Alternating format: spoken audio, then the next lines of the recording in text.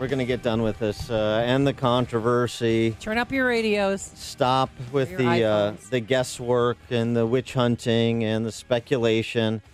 Let's just find out who that op-ed writer is and what the reckoning should be. If anybody's going to know, it's Ronald Kessler. He's New York Times bestselling author of books on the Secret Service and the FBI and the CIA.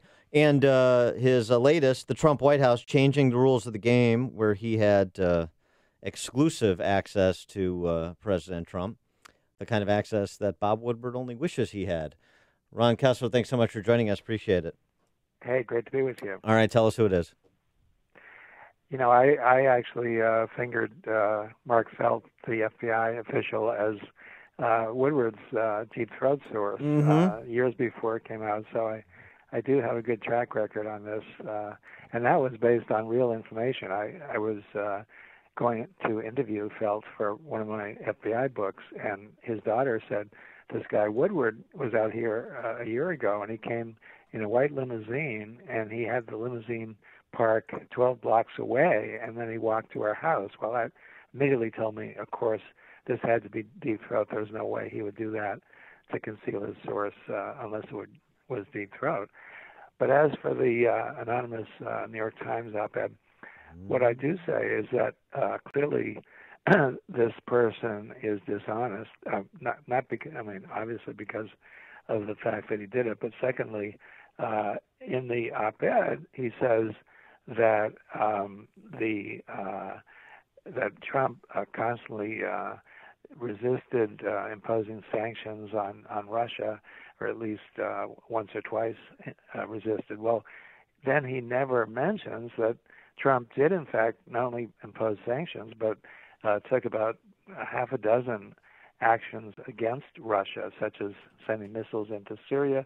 It's a lie.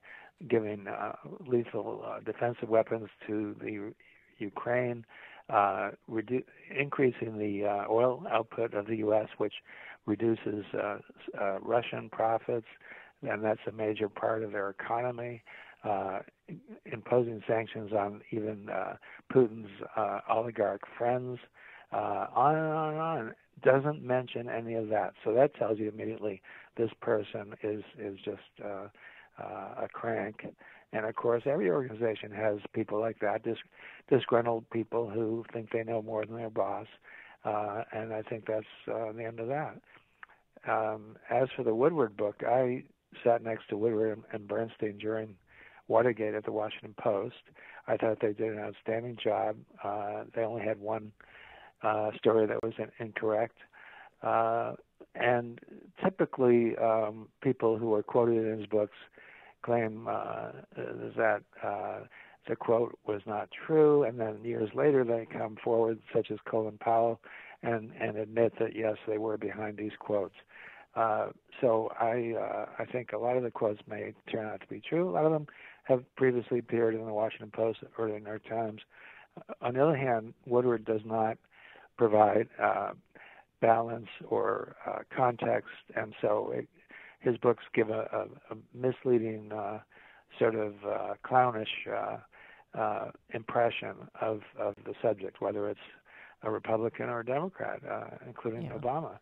And one example is that he presents the fact that Trump tweeted his decision to ban transgenders from the military.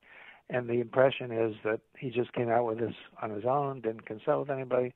If there was any consultation, Woodward downplayed it. Well, in my book, The Trump White House, I do go into this, and it's quite the opposite. Actually, this initiative had been reviewed by the Principals Committee of the National Security Council, which includes Mattis and other cabinet officials beforehand, and they came up with these 4 different options. And in addition, Reince Priebus had discussed them with Trump beforehand. So the only thing that was different was that Trump tweeted his decision without telling Priebus. Well, so big deal. You know, of course we know that Trump is unorthodox, but in fact this had been had been very thoroughly reviewed beforehand. So that's an example of a misleading anecdote. Yeah, and there's some passages in the book where he talks about situations, times, and meeting places, but doesn't name the source. And do you think that that's irresponsible? No, this is the way journalism works. Unfortunately, people are not going to tell the truth, especially when it comes to the president, if they're going to be quoted on the record. The question is, what is the integrity of the writer? Woodward certainly was right about Deep Throat and Watergate, but the way he puts it all together is misleading and unfair. And I haven't seen a word of an allusion to the positive achievements of the Trump administration so far. For example, the former executive editor of the New York Times did a review of the book. There was not one. That was Jill Abramson. There was not one sentence that referred to the achievements of the Trump administration. Well, that's because incredible. But the book is all about him being unfit for office. I mean, that's really the point of it. Just personally, how he comports himself, his intellectual capacity. I mean, that's the narrative the D.C. press corps wants to tell. It seems like that's the takeaway that Bob Woodward wants people to have from his book when he's warning about people need to understand what's going on in the White House. That's what he's intimating, isn't he? And also scary. Yeah, and that was something that Steve Bannon has been promoting, and totally false. All you have to do is look at your TV when Trump is holding a press conference or holding a cabinet meeting. He's totally on top of the subject. He's not detached, as Woodward says, detached from reality.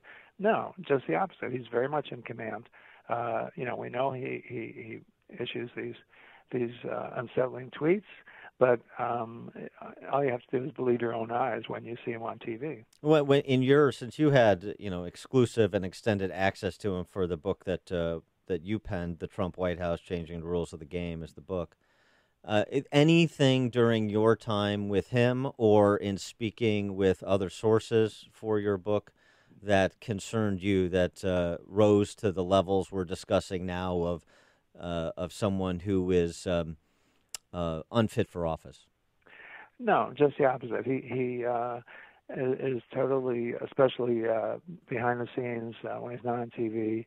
When I interviewed him at Mar-a-Lago, for example, he was his normal self, which is actually very measured, and he can be very deliberative when it comes to important decisions. And in my book, I go into how he made the decision to increase troop levels in Afghanistan. And that was a long process. He consulted not only his own advisors, but Army people who had been there, his own billionaire friends. He will even ask Secret Service agents or chambermaids for their opinion on some subjects. He actually is very deliberative, and I quote Reince Priebus as saying that in the book. And, of course, the important thing is not all this back and forth about who said what and, nasty comments that he does make sometimes about people and that other people make about him, but rather the results. And look at it. The economy is just bursting at the seams, and it's directly because of his actions, deregulating, cheering on business as opposed to Obama, who would demonize business, as well as getting rid of ISIS overseas. It's just endless. All right, back to the leaker. Do you think it's possible? I mean, are any of your sources saying that it could have come out of Mike Pence's office? No, and I know from experience that nobody ever guesses the source correctly. Nobody. I did know about Deep Throat because of actual information, but if you just go around guessing, you'll never find out.